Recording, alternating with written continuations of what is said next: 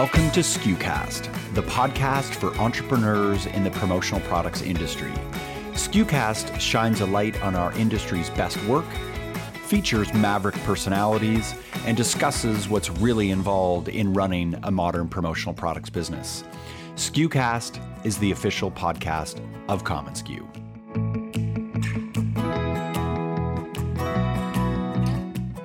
Before we get into today's topic with today's guest, Mark Graham is here to join me to talk about commonsku University on January 15th from 8:45 to 11:50 at the Mandalay Bay Convention Center in Ballroom L on the second level.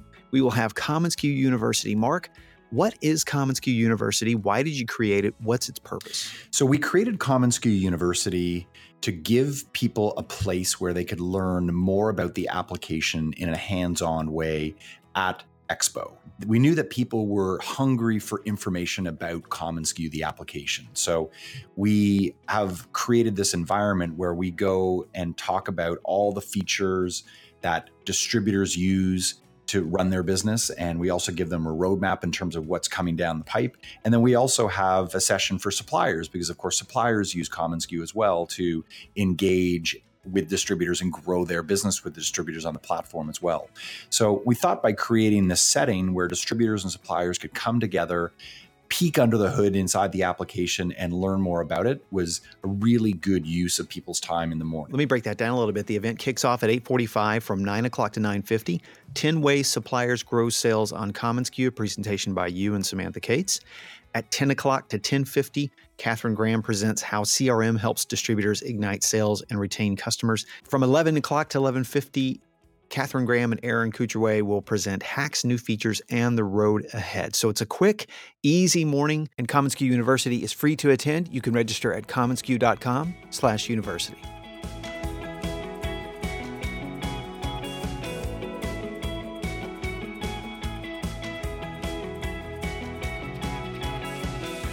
I don't want to just stand up here and talk to you about selling your company. If it's not in the cards for you to sell your company, that's okay. There's still so many reasons to focus on building value. Basically, you build a more of a recession-proof company once you build a strong company with a strong infrastructure. And the most important thing, I think, is building value is building great habits. Jamie Watson is a partner at Certified Marketing Consultants and has been involved in the industry for over 11 years. She has her CPA and MAS designation and is one of the most regarded experts on business valuation in the promotional products industry. As we were planning our first skucamp, the topic of building business value was imperative, and we could think of no one better than Jamie to help us navigate the numbers and learn how to build a robust business. From optimum commission practices, EBITDA, healthy margins, and more, Jamie tackles a wide variety of topics intended to help you create maximum value. Over the next several weeks, we will be releasing all of our audio from our inaugural skucamp event. Since many of you are deep into business planning for the upcoming year, we hope this series of presentations helps you and your team as you plan and grow. You can download the PDF from Jamie's presentation at community.commonsku.com. Just look for the episode entitled Creating Maximum Financial Value in Your Business. And now, from skucamp, Jamie Watson. Okay, yes. So, I woke up this morning and we started kind of on a sentimental note, and then I thought, this presentation is about money. So I woke up this morning and I thought, how am I gonna, after everything that's happened, how am I gonna get up there and just talk about money? And then I came in and we had Denise's thoughtful, wonderful presentation, and I thought, oh man, she said it's okay to talk, to think about money, but now I have to really, that was so thoughtful. I have to go up there and talk about it, and it's not a great thing. But what then happened was Bobby, wherever he went, the angel asked her, how does this translate in terms of profitability, or I don't know exactly what he said. And she said, we've grown 25% for the past 3 years, and our margins are just below 40%. And she knew it. She was on it. And that's what I want to drive home today is I don't think everybody should be all about making as much money as possible, but you can't possibly make good decisions in your business if you're not measuring the right things, if you're not looking at the right things. So that's kind of what we're going to talk about today are some of those things. I've been in the industry for 11 years, and our firm deals mainly in mergers and acquisitions. We do some financial consulting, which means that I see a lot of financial statements, distributor and supplier. And so we collect that data every time we get a new valuation. We collect that data and we compile it into kind of a database of information about this industry. So I'm going to share that with you guys today. We don't share it very often. And if there's anything that I don't cover that you had a question about, just feel free to reach out. Before I wrote the presentation, we kind of discussed, or kind of in the middle of writing the presentation, we kind of discussed some of the questions. There's a pre-conference survey, and so these are kind of some of the questions that came out of it. What drives profitability and cash flow? How much is my company worth? How do I make it worth more? What are some key performance indicators for the industry? And those are kind of sprinkled throughout the presentation. It's not just a list, here they are. I tried to incorporate them where it seemed most relevant, and also so it wouldn't be super boring for you guys. What does a healthy set of financial statements look like? How should salespeople be compensated? Which I'm really glad that Catherine, who is one of the smartest women in this industry, in my opinion, kind of resonated some of the pieces that I'm going to touch on in terms of salesperson compensation. I'm not going to tell you how to do it. And listen, I don't even own a distributorship. I know a lot about them, but I don't own one. So also during this presentation, it'd be nice if we can maybe get some dialogue and discussion on, well, this is what's worked for me, and that's what's worked for me, and that sort of thing. So I want to encourage you to raise your hand. We don't have to wait till the end for questions. If there's something up here that you have a question about, feel free to raise your hand. I'm happy to answer that question right there. I don't want you to forget it, and I don't want to forget what you're talking about either. So, yeah, other questions, if you have them, please just feel free to let me know. Why are numbers so important? So it's a relationship business. I've talked to a bunch of people last night, and they hate numbers, and I get it. I get it that numbers aren't everybody's thing. I'm kind of a nerd. I kind of always have been. I know I don't look like an accountant or whatever. I've heard that a million times, so I can repeat it. But it's okay for me to say it. No, I get it. Not everybody loves numbers, but they're important. And even the relationships that you have with your customers can be measured based on numbers. How long have they been a customer? How big of orders do you do? What's the average order size? What's the volume that you do with them? All of it is wrapped into numbers, and they're really, really important. And nearly everything in your company can be measured. Nearly. Not everything, but nearly everything. Some of what Catherine said was so right on, because she was saying, you're going to hire this person, and you need to do that analysis on whether that hire is going to make sense to you, and it seems like it'd be really difficult to capture that, but it isn't. I mean, she kind of laid out how they do it. So if you're going to make a decision, if a significant action or decision cannot be measured, then don't do it. You don't want to go into a significant, if it's insignificant, then sure, but a significant decision, you don't want to go into that blind. So why be concerned with building value? There's a lot of reasons. You want to sell your company. That's what we do. So obviously that's going to be a lot of it. But I don't want to just stand up here and talk to you about selling your company, because not all of you are going to sell your company. Some of you have children that you want to pass it on to. Some of you want to work in it until you die, and that's pretty common. If it's not in the cards for you to sell your company, that's okay. There's still so many reasons to focus on building value. Basically, you build more of a recession-proof company once you build a strong company with a strong infrastructure. And the most important thing, I think, is building value is building great habits. You don't necessarily, my husband and I flip houses, and you don't necessarily want to sell your house right away, but you still take care of it, you still make investments in it, you still care for it, and you should care for your company in the same way.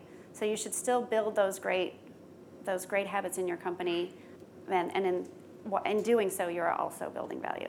So what numbers create value, and I'm going to fake you out a little bit right here, and I'm going to talk about what numbers don't create value, because I get phone calls all the time, and the first thing they say is, well, I've been in the industry for 30 years.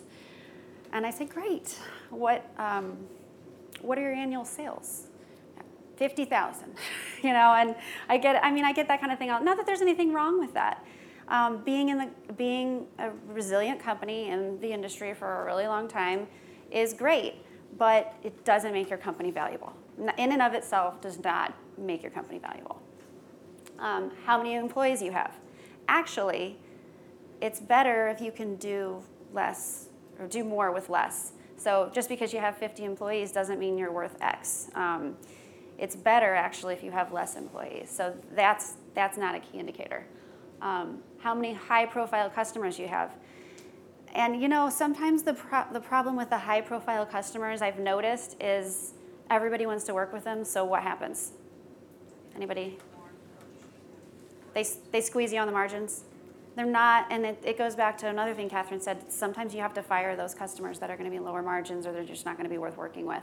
So high-profile customers don't create value. How many people you know in the industry doesn't necessarily create value. It helps you in your business, but it doesn't in and of itself create value. How much you spend on equipment. We get this a lot too. Well, I'm going to use an asset formula to sell my company. So I spent X number of dollars on equipment, so that means my company should be worth X. Equipment is only as valuable as the revenue stream it's generating. So it doesn't create value just because you spent money on it. It has to actually create revenue and therefore profits in order for it to be valuable. Same with real estate. I know a lot of people own their own real estate, and I know there are a lot of reasons for doing so. So no problem there. Own real estate if that's what works for you. But it doesn't necessarily make your company more valuable because a lot of times somebody is going to want to move your company into their facility. And so it might have value on its own for you to sell, or you might be able to sublet it or something like that. But owning real estate in it just doesn't create value on its own. How the company performed 3 years ago. So I joined the industry in 2006, and shortly thereafter, we had this big, gigantic blow up, and all kinds of bad stuff happened. And I saw that buyers kind of shifted that thinking from, hey, the last 5 years of sales, that matters. And now it really only matters what you did last year in terms of a formula for buying. Now, growth trends matter. I'm not saying that growth trends do not matter, but when it comes to buyers buying companies, they're really looking at last year and then usually a portion of this year or a trailing 12-month statement is what we call it. So they're looking at, not only are they just looking at last year, but now they're looking at the most recent 12 months, no matter when those end. So how your company performed 3 years ago doesn't necessarily create value.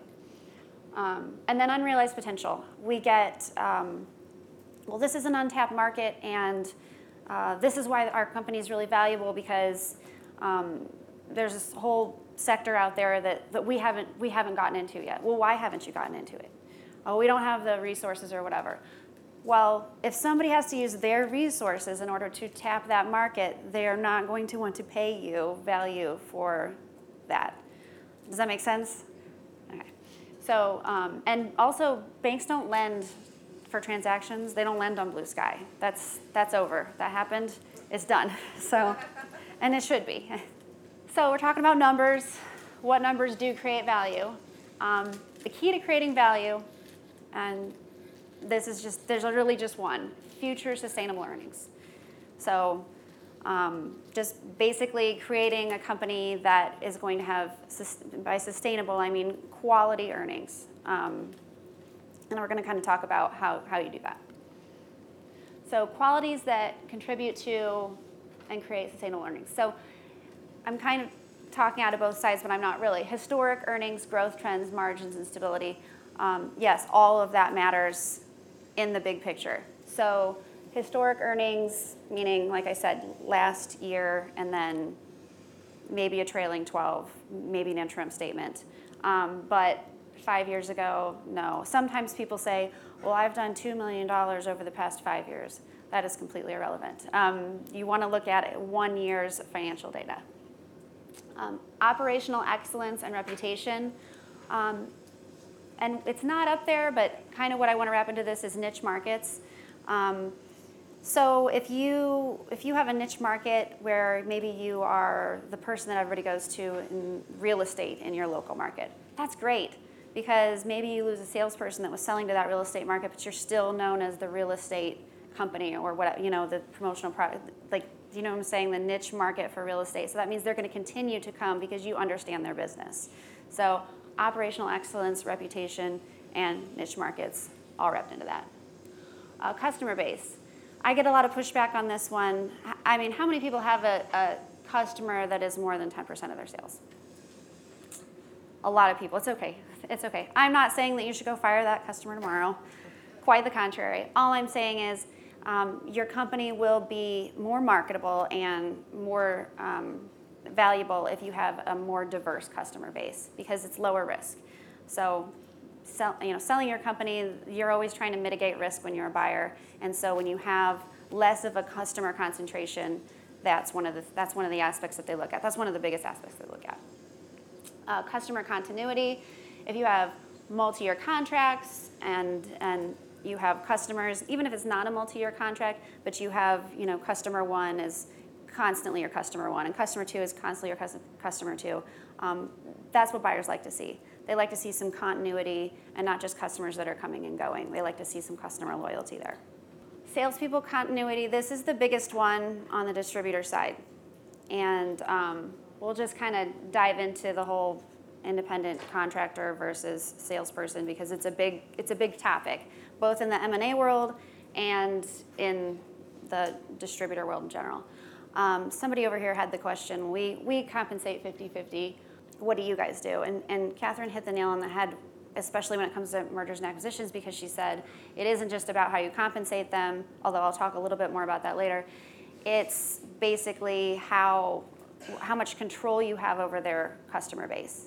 So people want to see that they're able to continue with your salespeople. So if you have employment contracts with them, if you have non-compete agreements or non-solicitation agreements, that's best. If you have independent contractors, you don't necessarily have all that. You usually don't have all that. So in terms of selling your business, I would say an employee model is going to be the best in terms of continuity. Now, some people are looking for independent contractor models, but those people aren't usually willing to pay a lot in terms of cash at closing. They usually string everything out over years. So I would say employee model is going to be the best model if you're looking to, build value in your company. And it creates more of an environment, a brand, a family brand as well, I think. And I think everybody's been talking about that all week. Unfortunately, there's some concentration risk with the salespeople. Sometimes it's just the owner. The owner's the key salesperson doing 80%, and then there's maybe one or two people doing the rest of it. That's not a problem as long as the owner wants to then continue on and sell. If they don't, then there needs to be some sort of transition structure in place. So you want to diversify. I actually have a client that this is one of his key. He wants to buy a company because he wants to diversify his sales base and start kind of dividing some of that up amongst his salespeople. So you want to diversify your sales base as much as possible, although I know in this industry a lot of people do have those key salespeople. And then investment in the business, the IT side of things. We always say you want to be on the leading edge, not the bleeding edge of technology. You want good technology, you want stuff that you can rely on. Good referrals from other people is always great. You guys are all in a great platform, so there shouldn't be any issue there. But we did have a client that we marketed, and they were doing really well in terms of us marketing them, and people were really interested. And then what happened was somebody went in for a visit, and it was like a scene out of that movie, Glenn Ross, where it's basically just telephones sitting on a, he knows what I'm talking about. It's just telephones sitting on the table, and there was really nothing else. They're like really, really old tower desktops, and the whole deal kind of fell apart. And we had to go back to them and say, you need to make some investments in your technology. So investments in technology are important. So what drives up earnings? Let's talk about that for a second. I don't know who wrote good gross margins. It was probably me, but it should say great gross margins or strong gross margins. Proper sales compensation, which we're going to discuss, and then control of overhead. Those are really the three factors. Obviously, sales drive up earnings, but they don't in and of themselves drive up earnings. And we've already talked about sales, so we're not going to talk about sales. So here's a key performance indicator that we have from our database, and gross margin, industry average. Actually, it keeps shifting. It keeps going down a little bit. When I started, it was 35%, and it could just be the population of who we have in there, but it's 32.2% now. And so what I've done is I've said, here's the industry average, and here is the optimal number that we believe. Just because it's the average doesn't mean it's great. It means it's average.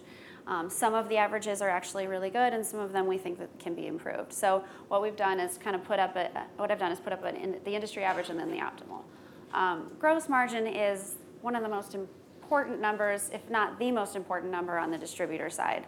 It's really important on the supplier side too. But I'm going to go through some information that'll show you just how important it is on the distributor side. And then you want to be able to measure it. Many people say, and we have a questionnaire that people fill out when they're doing evaluation. They say, oh yeah, we sell at 35% or above.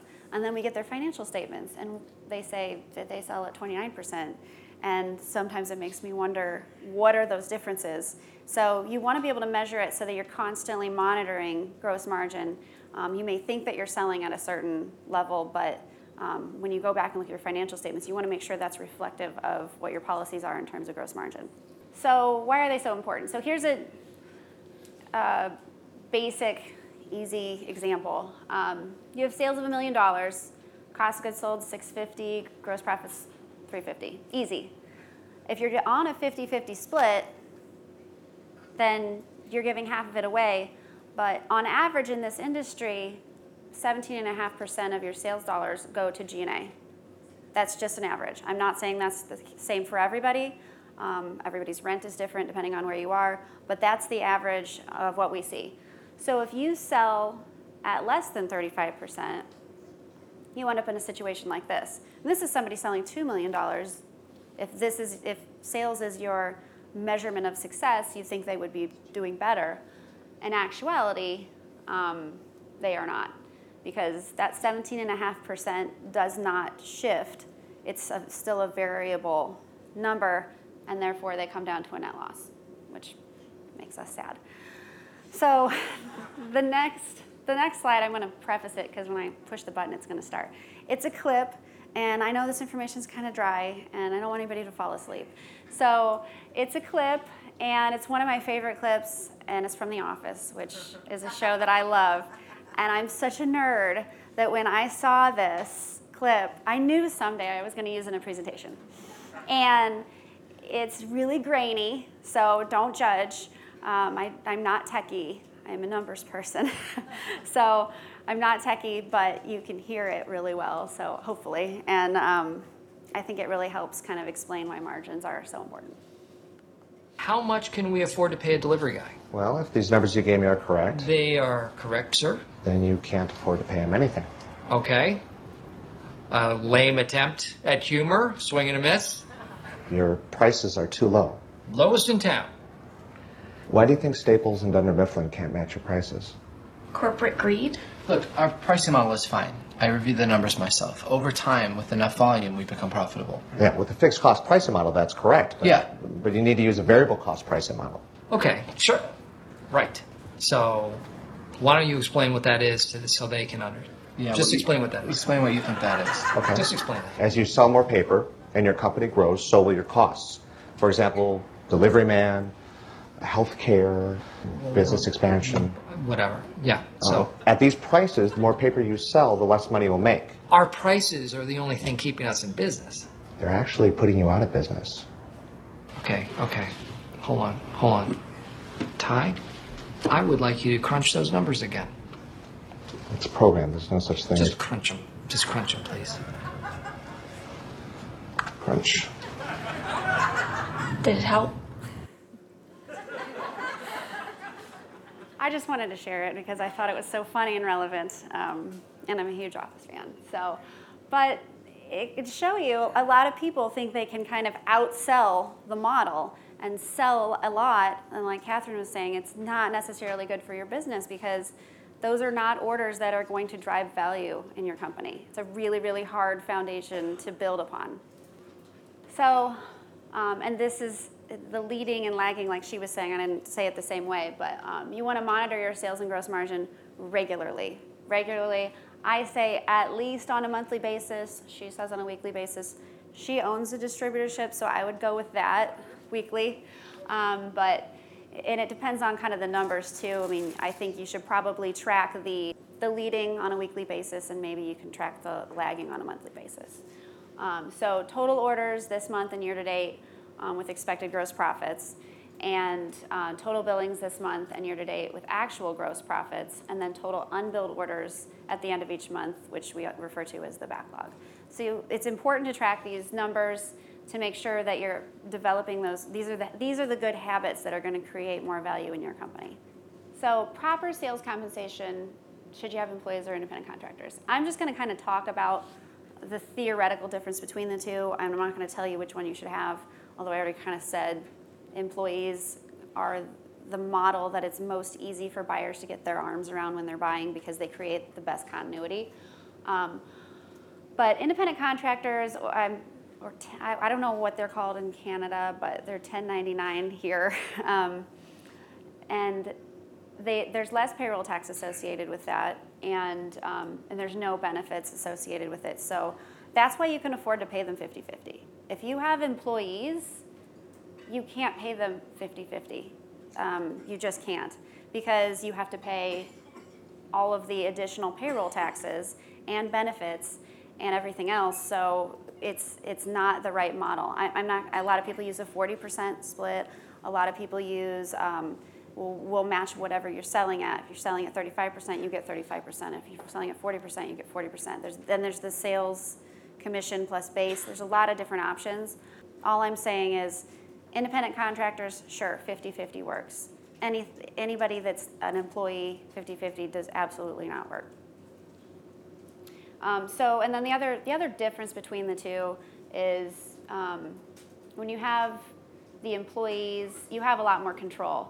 And one good strategy is, and I tell people, you don't want your salesperson to be the absolute only person that your customer's ever met.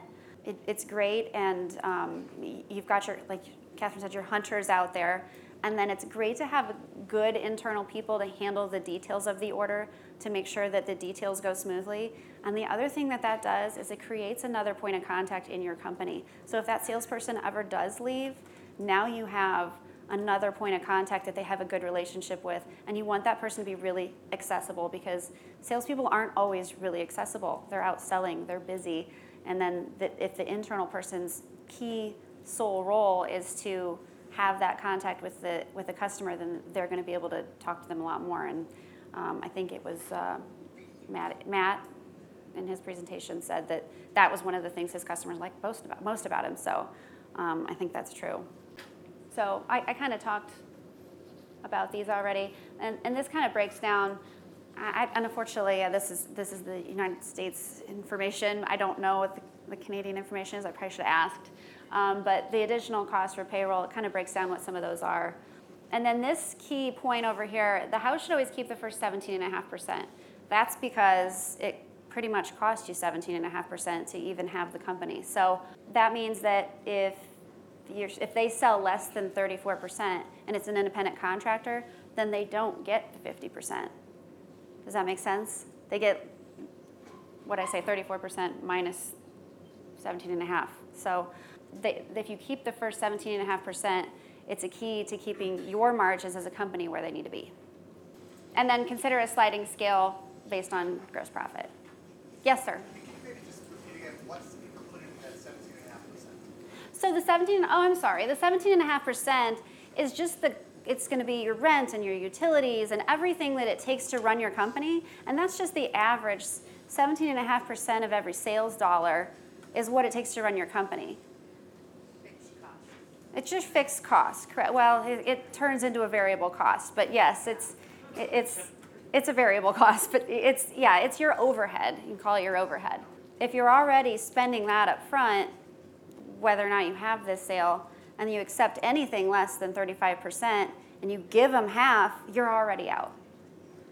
Yes, sir. Would the owner's salary be considered in the 17.5? That depends on whether they sell. Okay.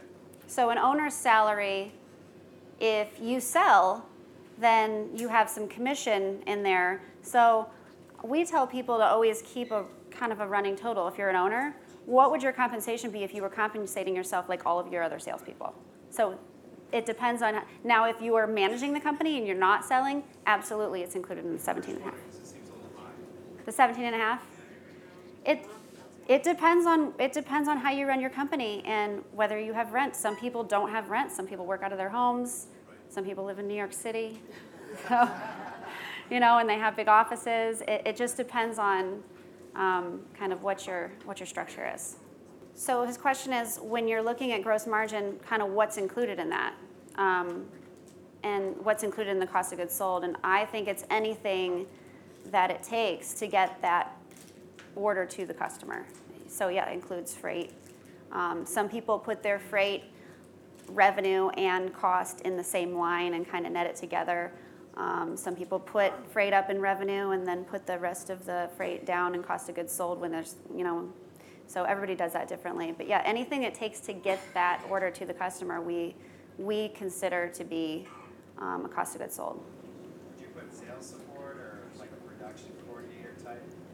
Sales support. Or like a production coordinator that calls the vendors? I would not, and this is just based on the analysis that we do in this industry. I would not put sales support in cost of goods sold, but I would put a production coordinator in cost of goods sold. I'd put any warehousing or inventory or order, anything that has to do with that. I mean, you consider, what if we didn't do this? What if we got it all from somebody else? What would the invoice from this supplier, or what would it have in it? And it would be all wrapped up in there. If you were getting it from somebody else and you weren't doing that production in-house, what would that look like? So anything like that, I put up in cost of goods sold. And that includes an allocation of rent for warehouse space and utilities for warehouse space. Because if you don't have that information in there, and this is included a little bit later, you have a false sense of what your margins are. It's a nice segue into controlling your overhead. These are just a few ideas that we talk about with people. I know remote offices is really a big thing right now. There's a lot of auto assistants. I know there's a program called Grasshopper. Does anybody use Grasshopper? No, it's a great one. It's a great program. It's like an auto assistant if you're a small business and you want to create the feel that you're a larger business, then it's a great program to use. Minimizing travel costs, streamlining order processing, and then I like the open communication because especially when you're getting to be a growing company and you do things a certain way, you always do them that way, and there's other ways that can be done. I like the employee input, asking your employees, what cost-saving methods do you see? Where are we wasting money here? Where can we maybe trim back? And I like to get that employee input. And then we do a lot of normalization of financial statements, which means that we back out a lot of information, a lot of expenses, that it's a personal car, personal travel, all that. No problem. Put all that personal stuff through there. That's not a problem. But keep track of what it is. Because if you ever want to sell your company and we go to do a valuation, we want to take all that out because all that is discretionary. It's not pertinent to running your business. So just keep a good log of it so that you know what it is. So let's get to the bottom line. EBITDA is the bottom line. Probably everybody in here has heard the term EBITDA at one point. I'm sure some of you know what it means and some of you don't. So I'm going to cover it. Earnings before interest, taxes, depreciation, and amortization. So what does that mean? So it's just your net income, and then you back out some of this stuff. And why do we back it out? We exclude taxes because they're not a measure of the business performance, and you have no control over them. And they vary from company to company, and they vary from entity type to entity type. We exclude interest because it's a function of debt, and it can be temporary, and then will again vary from business to business. Some people have enough capital, they don't need debt. It's important for you to understand how interest affects your business, but it's not important in terms of a buying situation. So we always back out interest. And depreciation and amortization are easy. They're non-cash expenses. There's not a cash outflow in the year that it's taken, so we back depreciation out. Does anybody have any questions about EBITDA? It's a term we throw around a lot. What was that? We're good. So here's another key performance indicator, the EBITDA margin. Industry average is 9%, which is actually really good. Optimal's 10%. And the thing here, it's very large companies should be able to hit the 10% because they have those economies of scale. Really small companies that work out of their homes should be able to hit the 10% because they're working out of their homes. It's the medium-sized companies that are working really hard to hit that 10%. So they're the ones that have to track and make sure that they're doing the cost cutting and make sure that they're running efficiently and all that. The medium-sized companies get squeezed more than anybody else.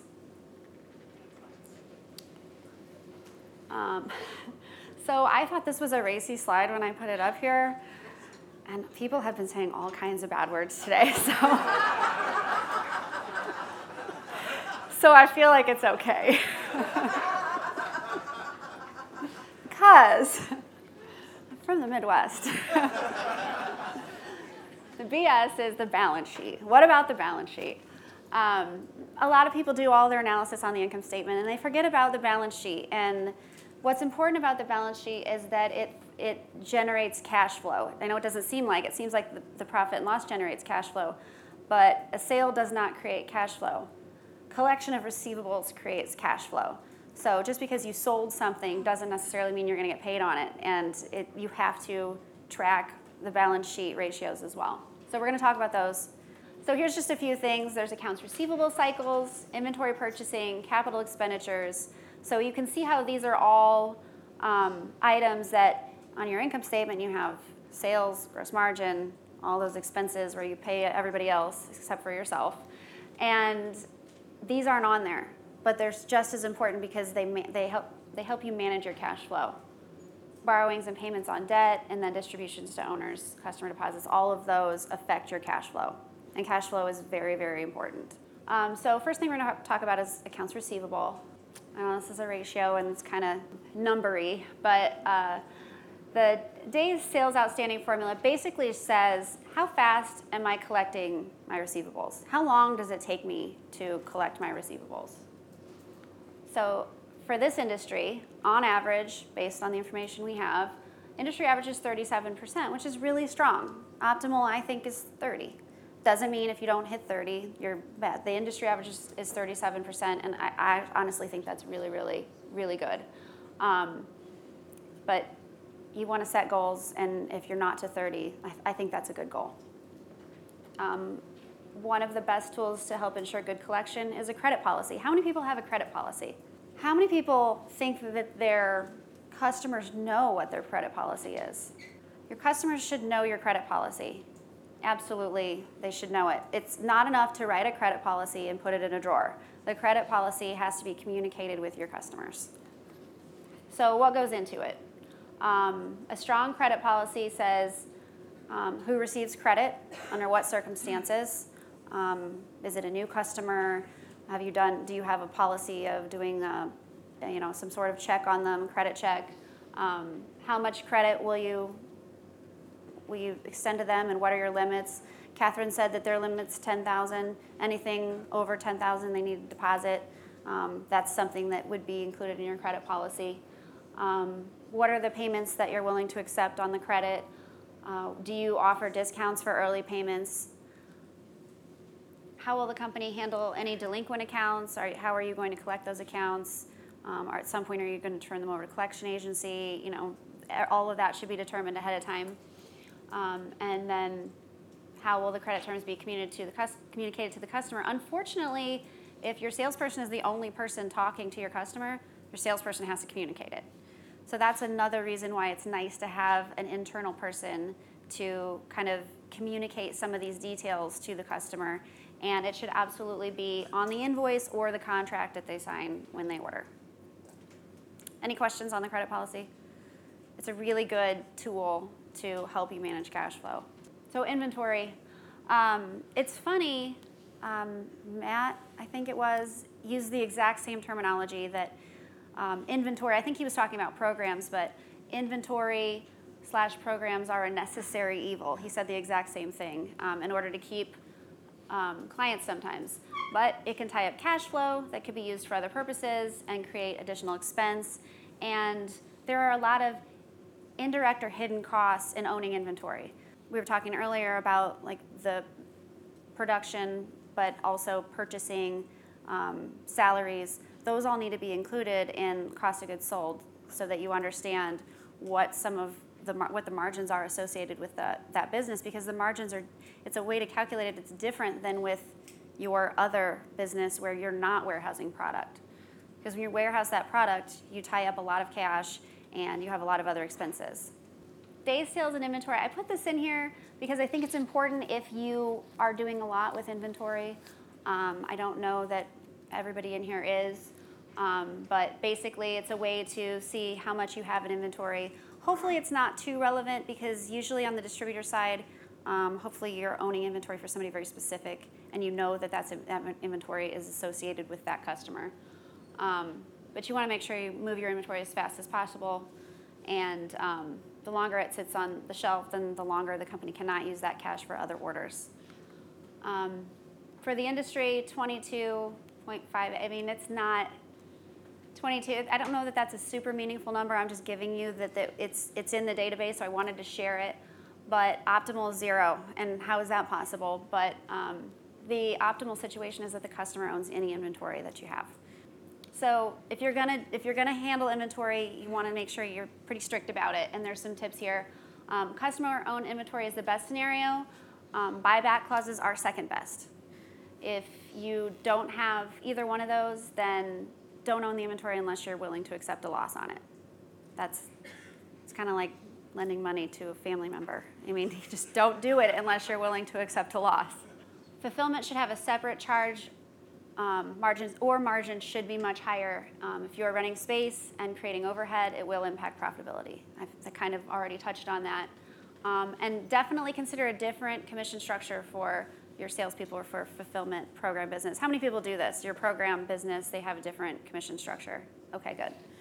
Yeah, that's very important. And then, as I said before, if you have a warehouse, be sure to include some of that cost in your cost of goods sold. Some people do it on a square footage basis. There's a lot of different ways to do it. But when you set your gross margin goal, you want to really be able to monitor whether you're hitting it or not, and that needs to be in there. Debt to equity. Debt is kind of funny in this industry. A lot of people have none. Some people have a lot. I mean, it's not always necessary to run a successful distributorship. You don't necessarily need debt. The debt to equity ratio, it's basically, to explain it kind of basic, it's basically if your debt to equity ratio was 1, that means that your investors and creditors have an equal stake in your business assets. Does that make sense? Because equity is what you have in the business, and debt is basically what other people are entitled to if you were maybe to file bankruptcy or something. A lower debt to equity ratio always implies a more financially stable business, and then the customers with a higher debt to equity ratio are considered more risky. This, I think, is important because I think this happens a lot where short-term debt should finance short-term assets. So what are short-term assets? Does anybody name a short-term asset? Accounts receivable. It's pretty much the only one. I mean, you have some inventory, so you can finance some inventory, but don't finance that inventory and then don't sell it, and then you still have the note. That's a bad situation. Then your inventory should never be a long-term asset in that situation. So finance short-term assets with short-term debt. Long-term debt is acceptable for long-term assets. So what's a long-term asset? Not inventory. A building, equipment acquisition, correct, all of those. Those are okay if you want to use long-term debt, but you still want to have a payment plan to pay the debt off. So if you have cycles where your working capital falls short because you're doing large orders or something like that, then a line of credit's a way to bridge that gap, but it shouldn't be permanent. It shouldn't be a landfill where you've filled in a shortcoming of cash flow with your line of credit. This is kind of, you get down to your net income, net loss. I think everybody kind of understands an income statement, net income loss. And then here's where you kind of talk with you kind of look through your cash flow. What happened in AR? Change in AR. So positive $90,000, which means you collected $90,000, or the net of your collections and your billings equaled $90,000. Change in AP, you paid some bills, you didn't spend anything on capital expenditures, and so you come down to your net cash flow, and then you have your bank funds if you borrowed to fill in some gaps or whatever. So you have your beginning cash balance and your ending cash balance. I think that this is very important. I think it's hard to just stop at the net income and net loss, especially if you're doing a lot of big orders. And this is kind of what Catherine was talking about earlier about managing cash flow. This is one of the tools that you can use to do that. So, and all of these are going to be available, so don't feel like you have to jot all this down.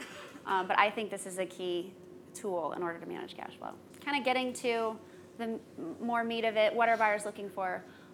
Positive growth trends, strong gross margin, strong EBITDA percentage.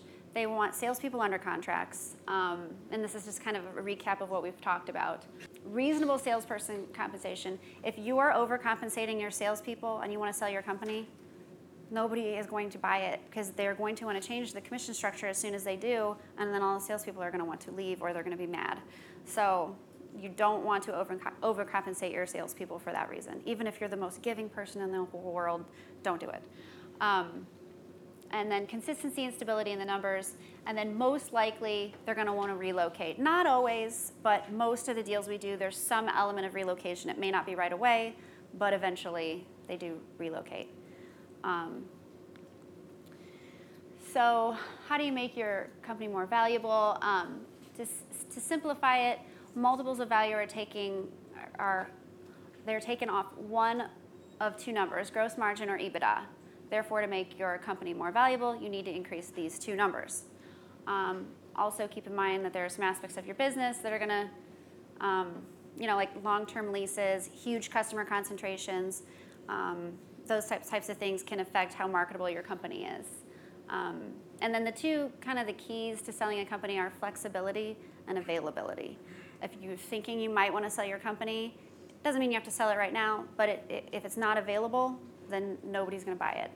And then flexibility. I have people all the time that say, well, I don't want to take any of my employees away. I want to keep it exactly where it is, and I want to run it exactly the same way I do. And no buyer's going to want to do that. They're going to make some changes. So flexibility is key. I always get one question, so I'm waiting for somebody to ask it. You.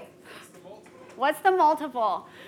Yes. So on the distributor side, we see, and it depends on the structure and the value and the situation, but 80 to 100% of gross margin for distributors.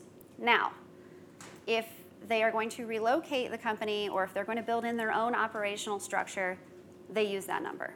However, if it's a big company and they're going to run it kind of where it is and maybe they're going to make some tweaks, they also look at your EBITDA number. And that number can range from 3 to 6. 3 is pretty distressed, but a healthy company, and that's a big, I realize that that's a big range.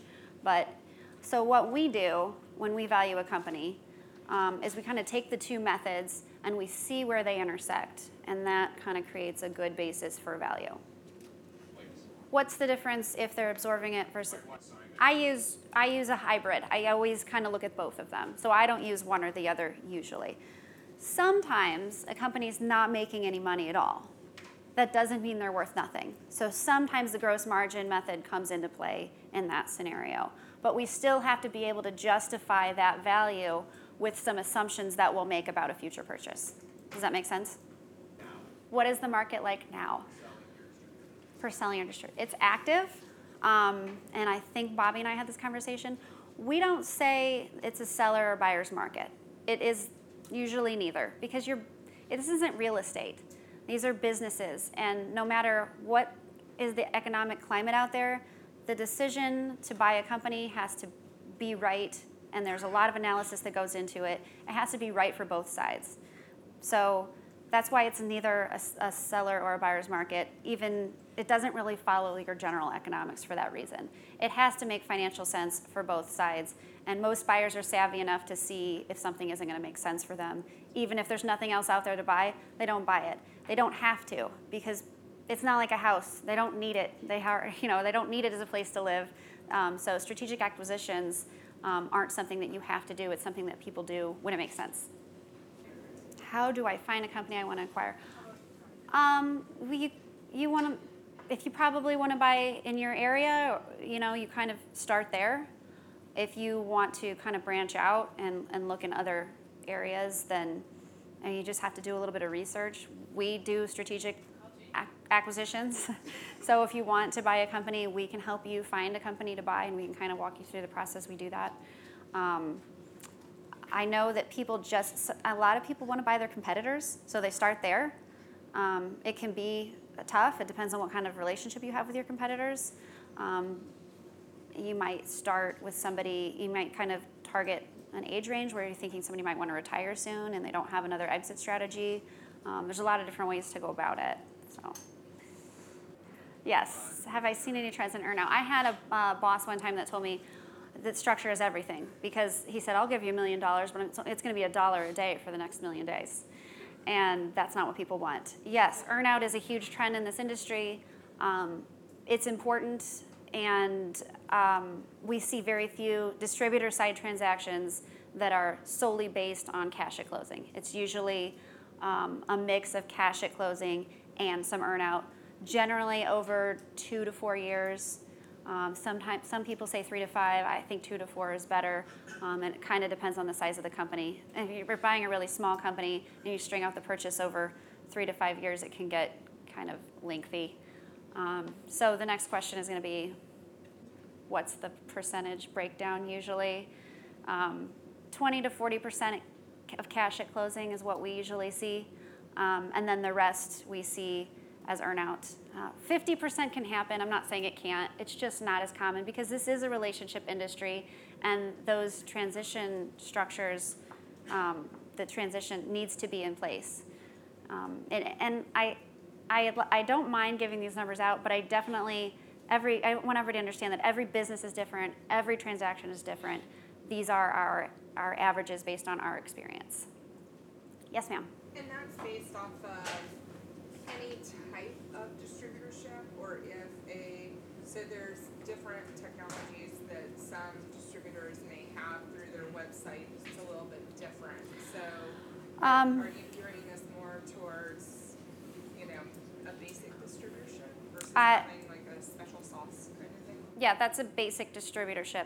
And she's asking, does it matter if her distributorship is a little bit different? Are you talking about a direct marketing distributorship? No, like if there's a significant amount that's web-based business. Which is direct. That's a direct marketing company. I mean, it's a type of direct marketing company. And yes, if you're doing a lot of your business online and you've got the SEO and everything else where it needs to be, then yes, you'll see a different structure, and you'll also maybe see different multiples, because in that circumstance, they can be a little higher. You're not paying commission on those usually. But then you do have SEO expenses, so it just kind of depends on what that ratio ends up being. Yes, sir? On average. When we take on a distributor, how long does it take to sell them on average? We've done transactions in as little as 30 days, and we've taken 2 years. The average, I would say, from start to finish, which includes evaluation and a preparation of marketing materials, taking it to market, negotiating a purchase price, and setting a close date, is about 6 months. How do you guys make money? How do we make money as a percentage of the transaction? So it's a formula based on the transaction fee, based on the value that you get for your company. Do you see a trend toward distributorship being sold to suppliers? No. The question was, do I see a trend of distributorships being sold to suppliers? I can honestly say I've never been involved in one of those. That's not saying that it does not happen, but they're not going through us, and they're probably not going to tell everybody about it. So I have not seen that. I'm sure it does happen. We do have a couple of people that we work with that already have a distributorship and a supplier, so they could buy either one at any given time. I mean, that is true, but no, not as much. Yes, sir.